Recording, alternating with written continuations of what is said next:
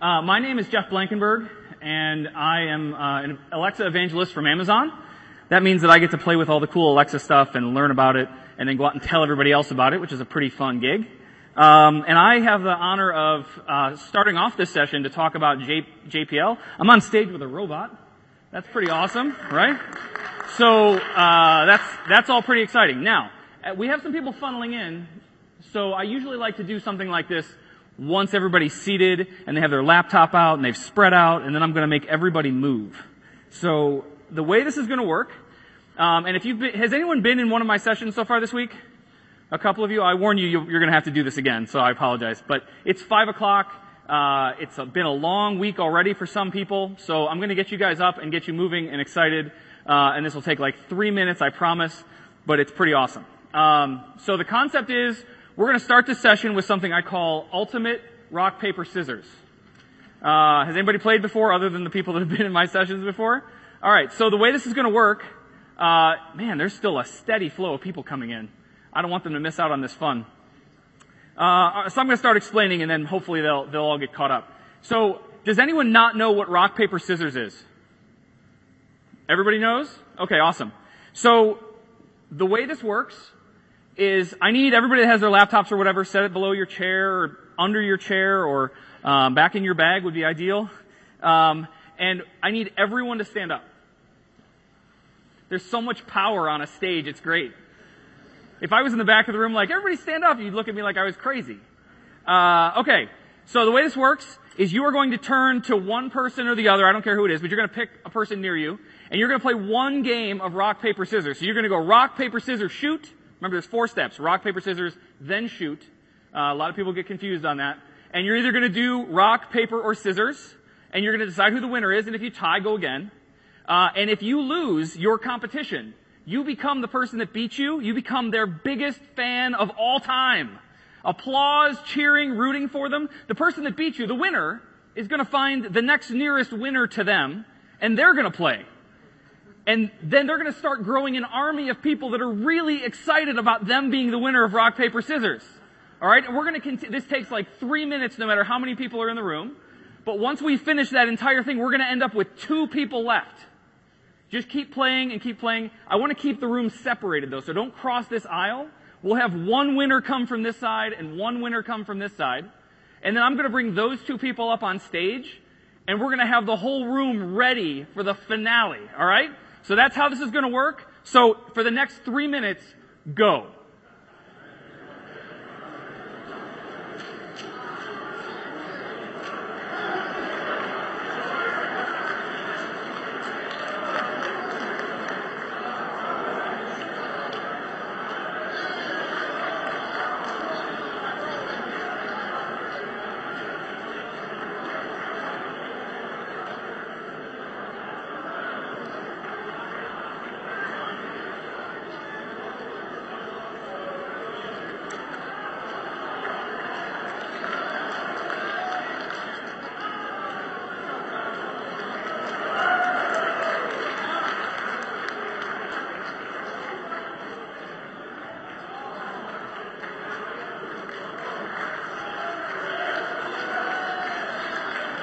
Find someone else.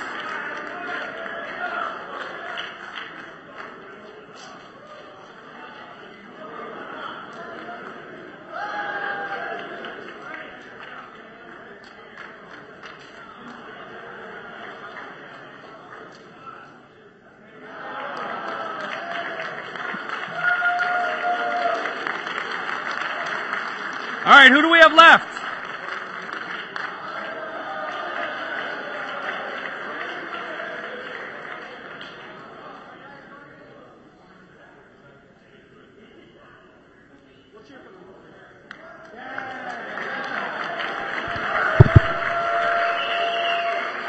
Nice.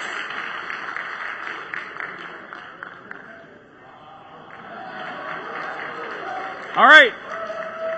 How many winners do we have left? If there's 2 next to each other, they should be playing.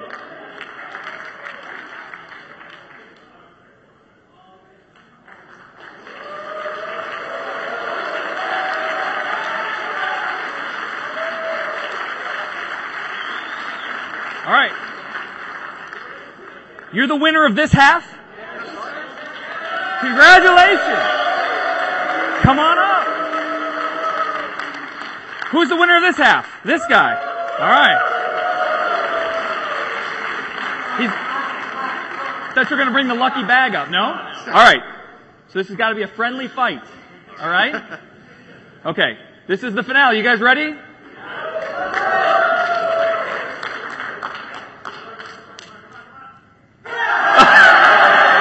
We have a winner! Congratulations. All right. Everybody's a little more awake. Everybody's made a few new friends. It's not that weird guy sitting next to you. It's the guy you beat in rock, paper, scissors, right? All right. So, a little bit about our agenda, what we're going to talk about today. I was supposed to say Amazon Alexa slides. I didn't actually correct that. I apologize. But then we're going to have the JPL guys come up and talk about what they're doing with Alexa. And then they're going to take some questions. So we've actually built in some time at the end to ask questions about all the cool stuff that they're going to show you in a minute. So how many of you, before you got your dots when you got here, had an Alexa device in your house? Oh, that's so cool. Awesome. So, for those of you that don't know, we've probably mentioned this a few times, voice, our goal at Amazon is to put voice everywhere. Now you'll notice I don't say Alexa everywhere. I'm saying voice is going to be everywhere. You guys see this growing very quickly in the industry, and I want to make sure that you guys are aware that we're really thinking about this in a very significant way. Voice will be everywhere. We already see it in a lot of places, right? If we think about the first place we put our Echo was in the kitchen to set timers and to listen to music and to do all that fun kind of stuff. You're going to end up seeing it in places like your car, right?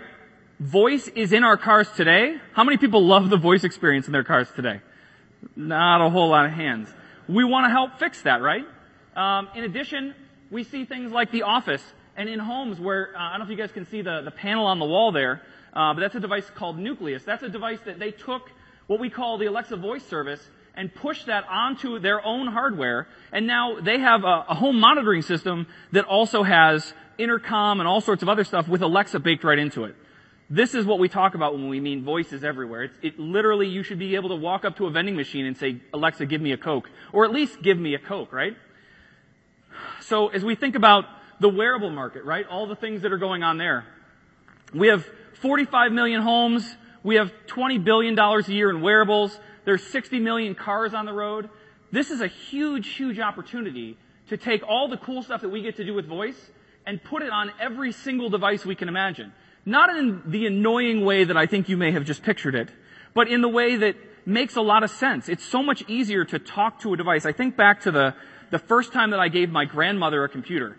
She was about 75 when I first had the means to give someone a computer, and I got her a computer. She'd never had one in her entire life.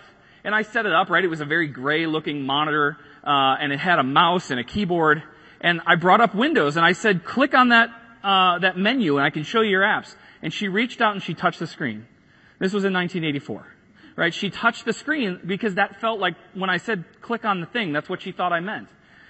But the most natural interaction we have with anything from the time we're a year and a half old is to ask for stuff or to talk to our parents or to interact in a number of ways. And this is becoming the next level of how we're going to interact with our devices. It just makes sense. So for those of you that haven't seen Alexa, I just have to cover off a little bit on the devices that it's available on. We have the Dot, the Tap, and the Echo. It's also on the Fire TV. It's also on Kindle devices, the Kindle Fires. And we're trying to grow that as much as we can, not only within our own product lines, but of course with anyone else that's building products as well. So for those of you that didn't come to some of my sessions this week, we did a bunch of workshops and boot camps on building Alexa skills. I just want to let you guys know how easy this is because it's mind-blowingly simple to pull some of this stuff off. So as we think about what Alexa is, we have this cloud in the middle that is Alexa. We have Alexa voice service. This is the thing that you can put on if you're making a refrigerator or a toaster or a car and you want to include Alexa in that device. That's what the Alexa voice service is. This is all free software that you can take open source and put it into your device if you'd like. The Alexa Skills Kit is what you use to build skills for Alexa. And if you have a mobile phone in your pocket with apps on it, think of a skill like an app. It's the same kind of concept, right? I have the core functionality that Alexa offers me, but I also want to be able to order pizzas from Domino's. And to do that, I need to have the Domino's skill enabled on my device. So to do all of this, what ends up happening is you build a small set of text utterances, the things that people might say to Alexa to make your thing happen. And all of those utterances are mapped directly to methods that live on your service someplace. Any server you want to have, or an AWS Lambda, however you want to set it up, is very, very easy. But it makes it so that you can easily craft a skill that allows someone to play a trivia game, or order pizzas from Domino's, or order a car from Uber, or whatever your business happens to do. We've had some really cool pitch contests during our events this week, and there's been just some amazing ideas. There was one that I'll share with you where the woman was recommending that we put a dot in every conference room in her building. She said there's never a conference room available, but you'll walk down a hall, and she'll say, well, the room's empty. I want to go use the room. So she walks in and says, who's got this room reserved, Alexa? And she goes, oh, Steve from marketing has this room reserved, and he's not using it. So I'm just going to sit here until he kicks me out. Or it might say, hey, this room's available. And she can go, okay, book it for me. And she gives her user ID, and boom, all of a sudden now we have that room reserved for ourselves, right? That's way easier than like opening your phone or cracking your laptop open and finding that room in Outlook and doing all, it's a nightmare. So those kinds of things, those kinds of ideas are absolutely powerful. And if you have an idea for how you want to talk to a device or a thing you want your voice to be able to do, the Alexa Skills Kit is what does that. So finally, as we talk about devices, we want this stuff, when you say Alexa, we want that to happen. Right? We want your car or your phone or your alarm clock or your light bulb to be able to do the thing you want it to do without having to think some contrived statement or figure out exactly how to make that stuff work or have to open your phone or your computer to make all these things happen. So with that being said, as we think about controlling things with our voice and making cool devices do cool things, I now have the distinct honor of bringing JPL up on stage, and they are going to talk to you guys about how they're doing this stuff with their robot. JPL?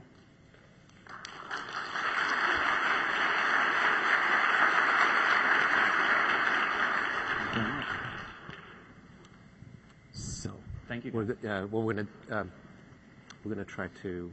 We don't have our Echo with us, so we're gonna try to use Echo Sim. Okay. So we're gonna be needing to plug in. Oh, I think they have an audio cable. I'll tell them that's. So while we're setting up, has anybody ever done a live demo? Raise your hands if you have. All right, good. Then you have some sympathy. So we forgot to configure the Echo. So we're faking it on the fly. We're going to use the computer Echo Sim. Anybody used Echo Sim before? Raise your hands if you have. Well, I promise it's exactly the same as using an Echo, using Alexa. So what we're going to do is I'm going to go through some slides while Mick here does the magic behind the scenes.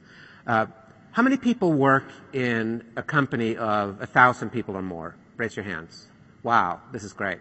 Because what we want to talk about is, I'm going to go through a little bit, but in the end, it's about how do you take consumer devices and use them in the enterprise? Consumer thinking and use it in the enterprise. One is easier than the other. But that's what we're going to talk about. So JPL is, anybody been to JPL, by the way? A few people? Wow, I'm impressed. One time I asked somebody, okay, do you know about JPL? Yes. He raised his hand. Okay, sir, tell us about JPL.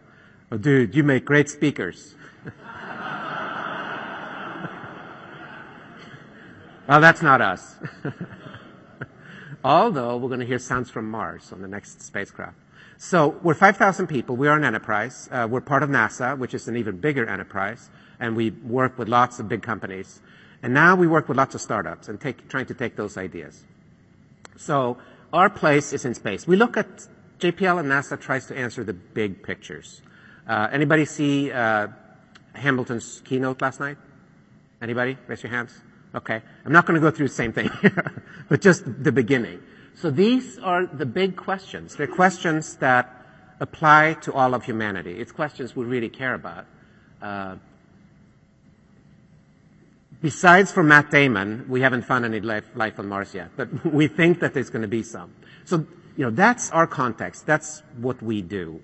But on the lighter side of the house, how do we do it? So what we've discovered is if you can predict human behavior, that sounds kind of weighty, but it's really not. It really means, what are you going to care about? If you are in the enterprise and I say we're going to make toasters, you're going to say, who cares? So if we can figure out what are the technologies and the things that you care about, then it's things that you will try to use, and it's things that can actually get some momentum. We forecast it, then we prototype it, and this is going to focus on the prototyping and demoing.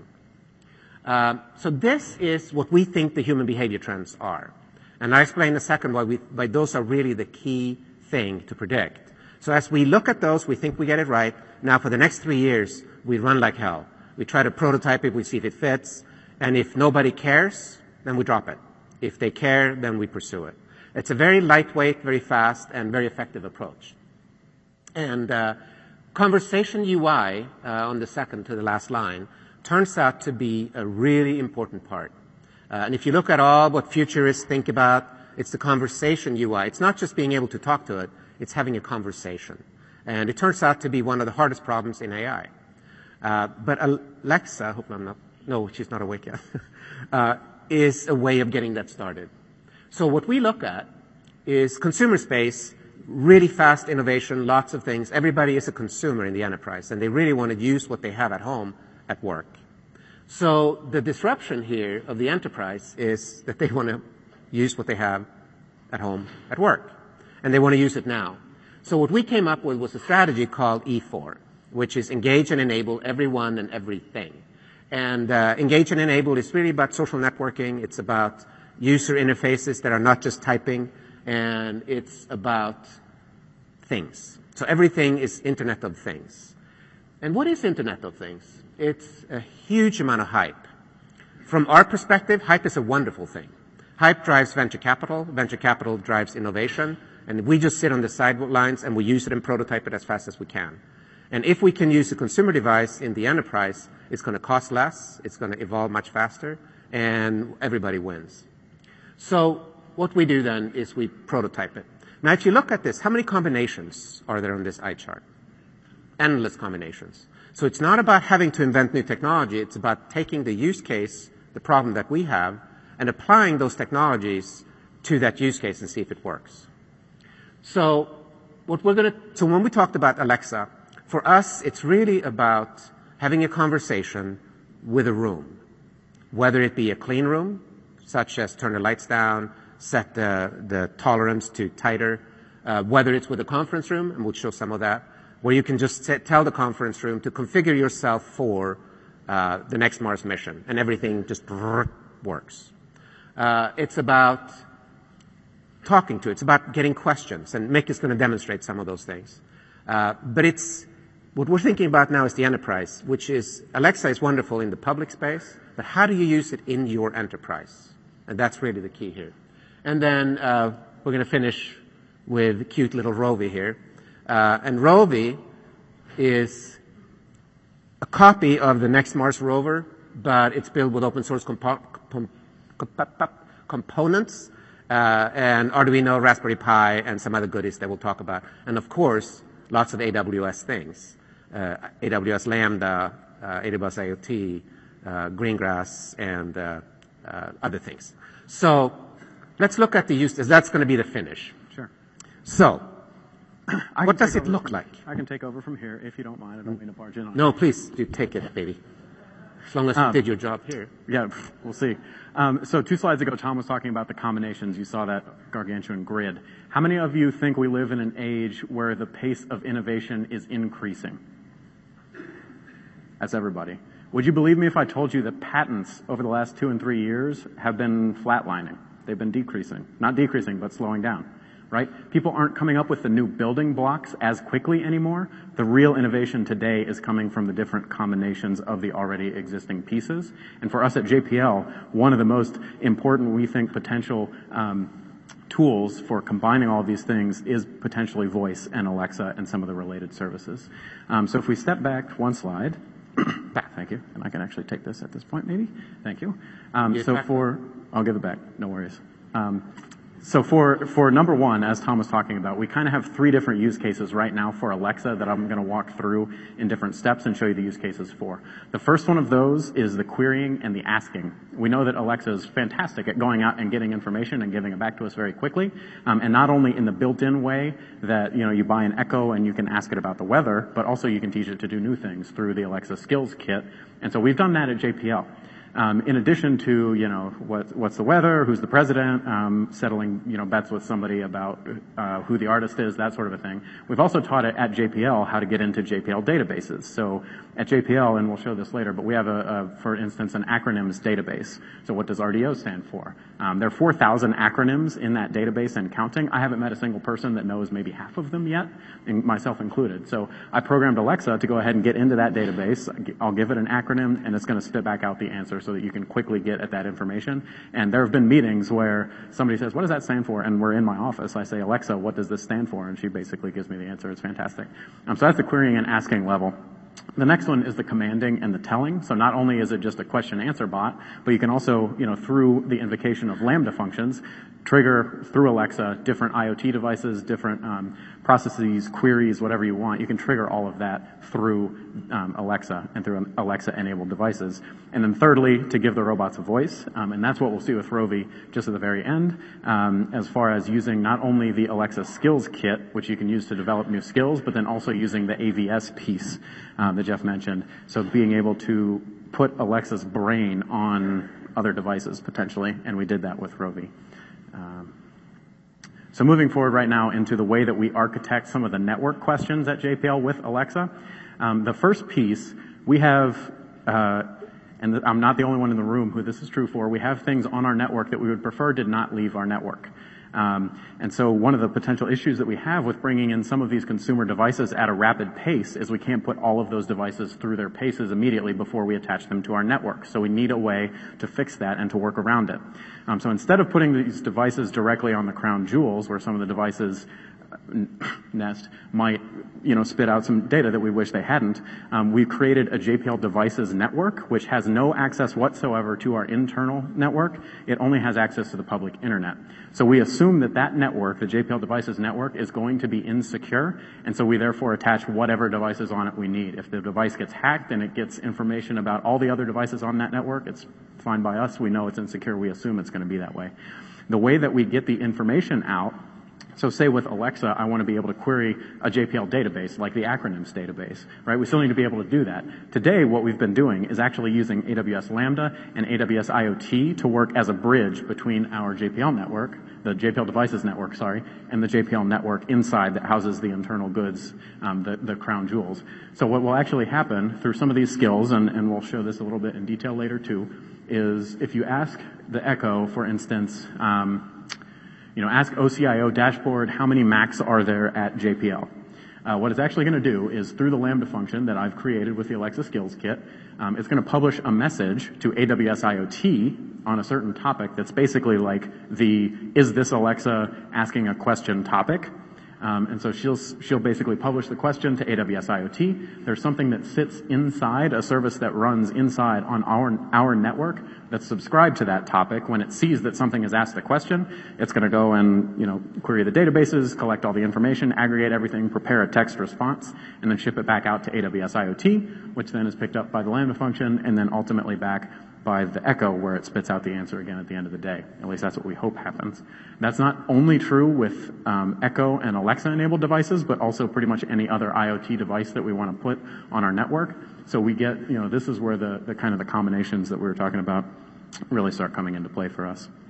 So while he showed that architecture slide, it's an architecture slide for Alexa. I want you to visualize another architecture. Data is arguably the most important thing we have. So imagine a data lake in the middle, and then imagine Alexa on the outside trying to get to that data. Now imagine a keyboard. Imagine smart glasses. Imagine your smart watch. All of those are just new devices trying to get to that data. So you write APIs to get to that data.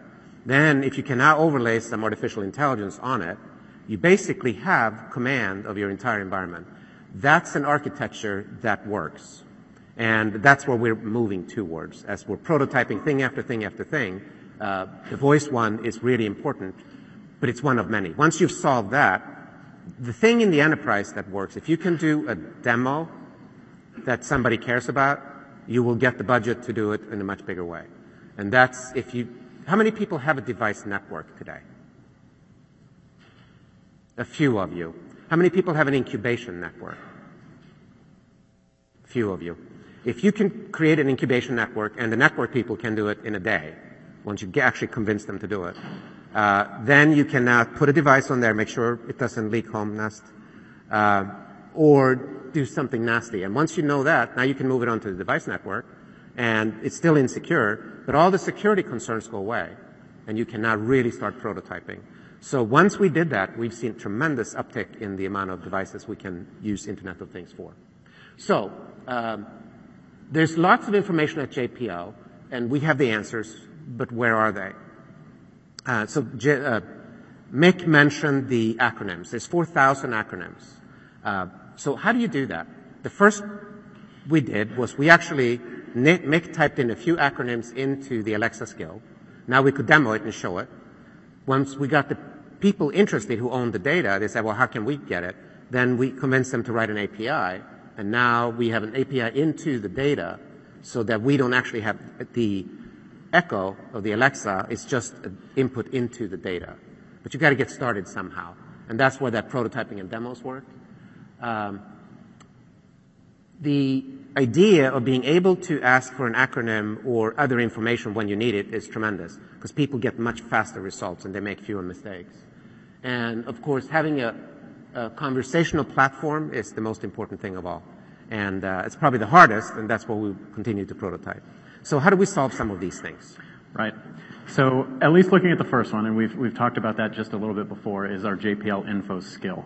I'm going to try and demo it in a moment, but before I do, I'm going to kind of talk to you about what has gone on into the JPL info skill. There are sort of 3 different levels of complexity in this JPL info skill. The first one is just I hard-coded the answer to a question, right? That's really simple. For instance, how big is JPL? It's just going to spit out an answer. The next level is actually hitting some sort of publicly available page and pulling back some information, but doing it in a way that was intelligent based on our ontology and the words that we use to describe things at JPL. So what I mean by that is if I want to get information about our SWOT satellite, SWOT is spelled S-W-O-T, by the way, in our context, but not everywhere else. So one of the things that we were able to do with Alexa is in the skills kit, you set up these sample utterances and the slots, and some of the slot values are actually the values that she'll be looking for to try and fill in as parameters to your Lambda function. So if I say, for instance, to this JPL info skill, give me the information you have about MSL. It's going to look through the list of mission names that I've given it, maybe SWAT included, and actually go out to a jpl.nasa.gov/mission/whatever webpage and pull back the information that it has about that. In addition to that, I've given it a couple of other features where you can actually go touch the API that provides the content for those pages. So if you want to say, what's the launch date of Cassini, what's the destination of MSL, she'll go to the same deal, hit the API, and get that information back. So that's the JPL info skill a little bit. And then the third level, the very deepest level, is actually getting into some of the JPL databases. And then that's where the architecture that we had talked about before goes in. Can we try and switch the video and audio to the second laptop? Should I do that from here?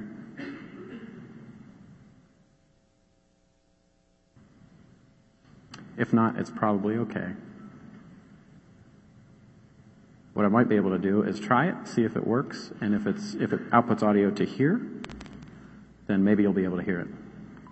Open JPL info.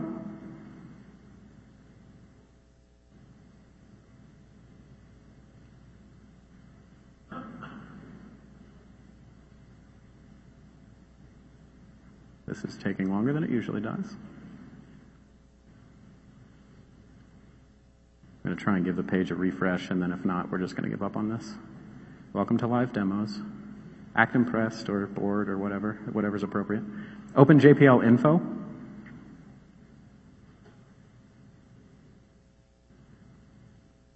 JPL info. You can ask me questions about JPL like, how big is JPL? Or, what was the launch date of Cassini? Could you hear that? Okay. How big is JPL? This might work, it might not. JPL speed campus is 177 acres of federal land. What is the launch date of Cassini? Ask JPL Info what was the launch date of Cassini.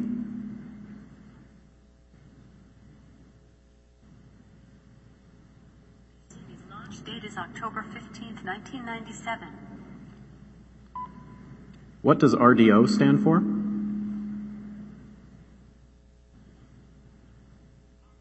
Stands for regular day off, 980 work week. And days during which I'm particularly happy. So that's a little bit of that. Apologize for the whole prototype mess of the way it is, but that's the way that we work, so it's the way that we're going to go. Just so the way this worked in the beginning, again, that's the important part, I think, for how to infuse it in enterprise. Do something in the skill, then get to the people who own the data. At first, this particular one, we had to screen scrape because they still weren't convinced. But now all of a sudden they own the data and they get excited about it. How do I get other people to get to my data by speaking to it? And that's when they will write an API. We've done this now for probably 4 or 5 different groups that own different types of data. And once you can demo it, you will get it. So speaking, we'll take that. Yeah. Speaking of querying and getting JPL information and NASA information, yesterday during the James Hamilton keynote, Tom announced the release of JPL and NASA's NASA Mars Alexa skill. So for those of you who really like keeping up on space or whatever it is, the NASA Mars Alexa skill is available now today. You can be one of the first few people to download it. You can ask all sorts of questions about Mars. Does it have an atmosphere? Is there life there? What are the winds like? What's the temperature? All that kind of thing. And in addition, you can actually get updates for what the real rovers on Mars are doing today. So, we write these things daily. Today we drilled this sample. We analyzed the sample from yesterday, that sort of thing. All of that is now available through an Alexa skill in your home. So if you're interested in that, definitely check out that the NASA Mars Alexa skill afterwards. Now we're going to move on to the commanding and the telling. Just before you do, so the NASA Mars is for the public. The JPL Info is for private. So how do you deploy, has anybody deployed Echoes in your enterprise? Okay, we have. And I wanted to talk about that a little bit. What we found was that you have groups of people in your enterprise. So we defined it to have 2 sets of skills. One is JPL-wide, so anybody can ask for a definition of an ORR. For the budget information, that's more sensitive to certain groups. So that same Echo will have a second account, or a second, what's the right word? Account. So each Echo essentially has 2, the overall and the private to that group. So if you tell it to turn lights on, you don't have to say, turn the lights green in room XYZ. You just say, turn the lights green. And you define what lights are defined in that group. That turned out to be one of those lessons learned. That was a really interesting one. And we worked with Amazon to figure out how to do that. They were very responsive, and that enterprise deployment now works. And it's an interesting way to do it, because now you can deploy Echoes, especially now with the dots, to anybody who needs it, because they're fairly inexpensive. It's the data and the update that's expensive, and this way it makes it work. Good. Sure. Next one. Yeah, so talking about the challenges between some of the commanding and the telling. Of course, Alexa is not just the answer bot, right? You can also use it to trigger stuff. You can trigger not only turning on the lights, but also maybe more complex actions. We'll see arguably a more complex example of that with the Rovi. And then giving employees at JPL and people in general a more intuitive interface to their devices and to their data. That's what we're really seeking. So I'm a data scientist. I'm trained as a data scientist. And Tom has given me the best definition of a data scientist that I've heard. And it's someone who makes the data tell a story. That's as simple as it is. For you to be able to interact with your data via voice, because you're looking at the screen, sometimes people are even asking the questions out loud, like just think, okay, so now what about this? It should just listen to you when you're asking those anyways, right? So making that interface much more intuitive. So the way that we've solved that At JPL, for device control, we're looking specifically at Alexa and a couple other solutions as well for like projector and the lights and the clean room crane kind of workflow where, so for instance, at JPL, we support many space missions. Historically, what we've done is each of those missions will need to spin up some of its own hardware. They'll need to take this conference room for the planning. They'll need to take this conference room for any sort of operations type issues that come up.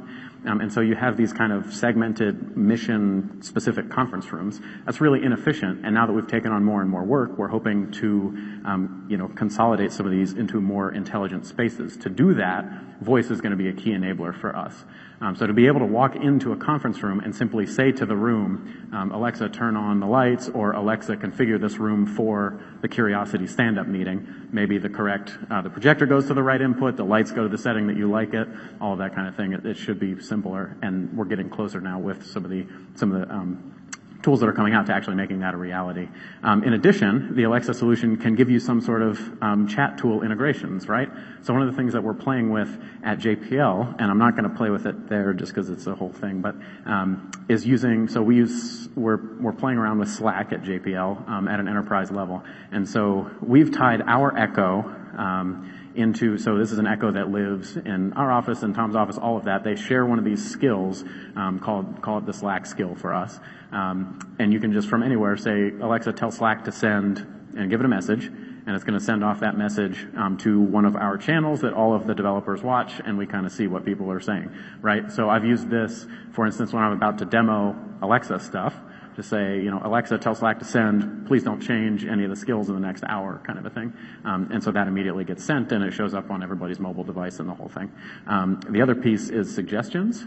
So this has been a very valuable one for us at JPL, is one of those shared skills that Tom was mentioning is a suggestions skill, purely so that anybody with an Echo at JPL can give a suggestion to some of the developers as to what they wish they could see on the Echo. Because if I come up with one thing, anybody at JPL has probably already thought of that, plus 6 other things that are way better than my idea anyways. So the suggestions skill is one where you can just say to your Echo, Alexa, open suggestions. It'll say, what's your suggestion? You can give it a big long answer. We should be able to order pizza or something, to JPL from this. That gets logged to a database for us, and then we get notified as well via Slack and a couple other, communications network options that is the suggestion has been added. And how many people use Slack? I'm just curious. So most of you. So you're at home at night, and somebody sends you an email. You don't see it. You get a Slack message, emergency, the servers are down. It shows up on your Apple Watch, and that'll make you get out of the chair to actually look at your smartphone. It's really amazing how if you make it convenient, people will do the right thing. And having a conversation is one of the key things. So being able to, for instance, when you get in front of you're going to give a big presentation, people who are very clear-headed, that know exactly what to do, they panic. Because all of a sudden, the projector doesn't go on, turn on. So you could just say, Alexa, turn on the projector. And it turns it on. Or you're in real trouble. You say, Alexa, call the help desk. And it just calls. It's very different than having to log in and type something, and you can have location on it, so all of a sudden they know where you're calling from. It's a completely different way. So we're going to look at an example of that now. This is from our partner Leidos. And by the way, when we do our demos, somebody's standing with an iPhone or an Android videotaping it, and so we're not videographers, so forgive the quality. It's about testing it and seeing what happens. Do we have audio? Alexa is turned on. Set it to our resident computer in this conference room. But if I need Alexa to do something different, for instance, let's go to our Apple TV. Alexa, turn on Apple TV. Okay. And she sends the correct commands to switch this over to the Apple TV to enable us for AirPlay connectivity, or if we need to present something here. In addition to being able to switch between the correct inputs, turn off the lights, we can also set this room back to as it was before when we're all done. Alexa, turn off AV. Okay. And you'll see that she turns off the projector and turns right back on the lights with all this interaction. So has anybody done that to your TV at home? Just turn on the TV, turn it off, turn on the lights, turn it off. Most of us are playing with home automation. Is there really a difference between a connected living room and a connected conference room? Not really. It's using consumer devices, and how do you get that into the enterprise? But if you start thinking about it that way, so for instance, this is the Harmony remote, and it's tied into Alexa, and more of those things are coming every day. So it's just a matter of really getting started and trying it, and then seeing what happens, and then impacting the vendors to tie it all together. So let's take a look at another. JPL uses Internet of Things and immersive analytics, this concept we've come up with, to enhance our cybersecurity awareness at JPL. For instance, we have data coming in off of our firewall in real time about where the attacks are coming from, where the traffic is coming from, and using analytics we can decide what's normal, what's abnormal. For instance, we can assign a note on the piano keyboard to each country that traffic is coming in from with representative data, and actually listen to your firewall.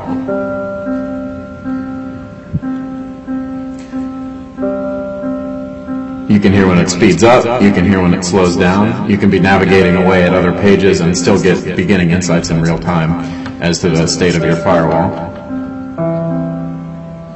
Another thing that we can do is use consumer devices, smart light bulbs that change colors programmatically or with your phone, so that we can actually look at, for instance, how much traffic is being blocked or let in, and we can actually update the colors of the lights in the room in real time based on our firewall. If I make it some representative random data, you can see, of course, watching the colors of the room change in real time. This is also very powerful because if I'm doing normal work or something else and the colors of the lights in the room change, this is a very obvious indicator that something has occurred and I need to take action. So we have those lights across JPL, and that's tied to a real firewall. So you can hear it, you can see it, but then once the security guys deal with it, how do they turn it off? They just tell it. Okay, cancel security alert, go to security elevated, things like that. And all of a sudden it makes it a whole lot simpler. Being able to use all of the senses, being able to hear it, see it, means you don't have to pay attention all the time. You get alerted, and now you know what to do. And that's actually tied to real data. It goes, one time, Mick said, we were doing a demo, he said, "Boy, don't you hear it?" And I said, "No." "Well, that's the point. It stopped playing." And it was a denial of service attack. He switched to that dashboard, saw immediately that we were getting a denial of service attack from a certain country. And he called it the Security Operations Center, and they said, "Okay, we're on it." When they fixed it, they reset the lights. So the conversation is really important. Now, the other thing that's important, especially in an enterprise, is the speed of things. I had a hip replacement. I was laid up on board and on drugs. So I sent an email to Mick saying, "I want to hear my firewall." When I come in, he had created it. So it's just playing with it, the toys. So today's toy is tomorrow's tool.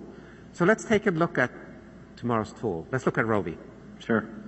So how many of you, if any, saw the IoT State of the Union this morning, or streamed it, or whatever it was? Okay. I'll try not to use the same jokes for those folks. So this is Rovi, and Rovi was created, we'll set Rovi this way, try and give everybody a chance to see. Rovi was created originally to go out to schools, to go out to museums. She's been to the White House a couple of times to try and get people excited about space and space exploration.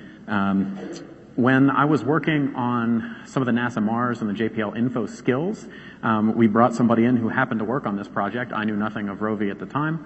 She saw the work that we were doing. I could ask a robot for questions about Mars and it could answer me, and she goes, "Can we put that on Rovi? How great would it be to have this in front of a kid, 7th, 8th grade kid, whatever, 7, 8-year-old even, have them ask a question about Mars and have the robot give you an answer back."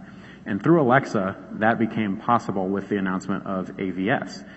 This demo has evolved a little bit beyond AVS to also start using Amazon Lex. It's all the same backend in the brain, and the skills are built in virtually the same way. So we'll see if Rovi can answer some questions here for us. Rovi? Rovi?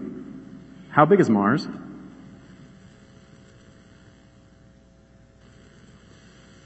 Mars is about half the size of Earth. Its land area is about that of all of Earth's continents put together. Rovi, if you want, is there life on Mars?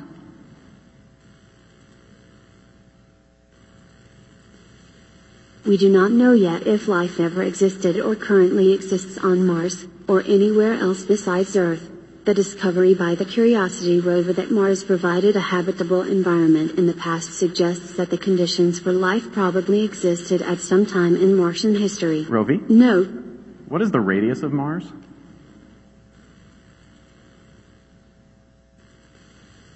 the average radius, distance from its center to its surface, of Mars is 2,107 miles, 3,390 kilometers.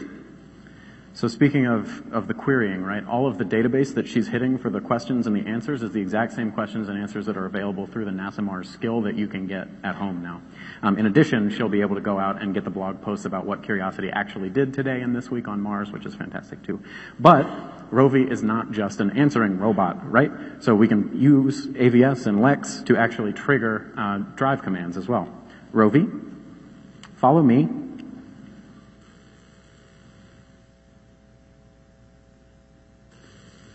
Following. So now we have a 3D sensor on the front that looks for the closest object in front of it. And if I step back, she's going to drive towards me. If I step this way, she'll see that I went over here.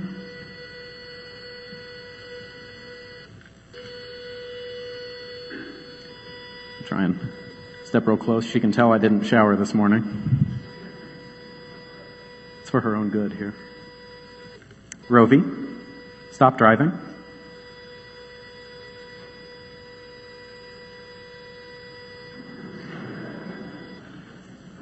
Stopped. There we go.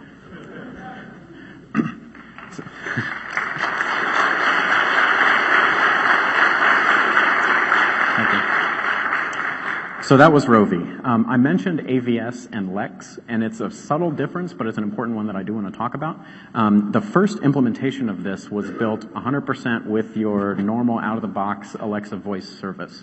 And what that kind of means is that it's going to take my audio, it's going to record that into a file, and it's going to ship the whole thing off to a service, which is going to give me back the answer that my Echo would have given. One of the differences, the subtle differences between Alexa voice service and the new service Amazon Lex that was announced this morning is that Lex is sort of like one skill at a time, and it's a one skill at a time flavor of Alexa, the entire service. So the Alexa voice service is supposed to act just like an Alexa device would. So I could say, what's the weather on Earth? And it would tell me that. Who's the president? Read Wikipedia. It's all the normal Alexa stuff. But then I would have to say, open NASA Mars, ask this question kind of a thing. What we wanted to do instead was have just what you're seeing here, Rovi, and then ask the question, right? So with AVS, the way that we had sort of worked around it and hacked around it was I actually recorded my voice saying open NASA Mars, and then when I said Rovi, I would append open NASA Mars to the front of everything that it recorded after that, and I shipped the whole thing off to AVS. Yeah, don't say that too loudly outside of this room. So that was the original prototype, and it was okay. It came back in a few seconds. But then with the announcement of Amazon Lex, it's exactly the use case that we wanted to touch, right? It's one skill at a time, and everything is still built in the same programming model in the back, so we're very excited to move it around, and we were able to drag and drop from one to the other very quickly, and it's all the same brain in the back end anyway, so it's really fantastic and very powerful for us. I do want to take just a moment to bore you with the little architectural diagram that we have here. So what you're actually seeing, the bulk of the brain capacity, ironically, is in the body, not the head. So the body is listening to my voice input. It's doing some local audio detection via a Snowboy hot word listener, keyword detector. Excuse me. And so when it's detected that I've heard the word Rovi, now it's going into a listening mode where it's going to take the next section of audio until I stop talking and send that off to whatever voice service we're using, AVS or Lex. Once that happens, so you saw when I was speaking to it that the lights actually change when it's listening to me and all that kind of a thing. That's done with AWS IoT. So that's updated in real time as I'm asking a question. Once the question is ready to be shipped off, it gets shipped off to Amazon Lex. Today, literally last week, it was AVS.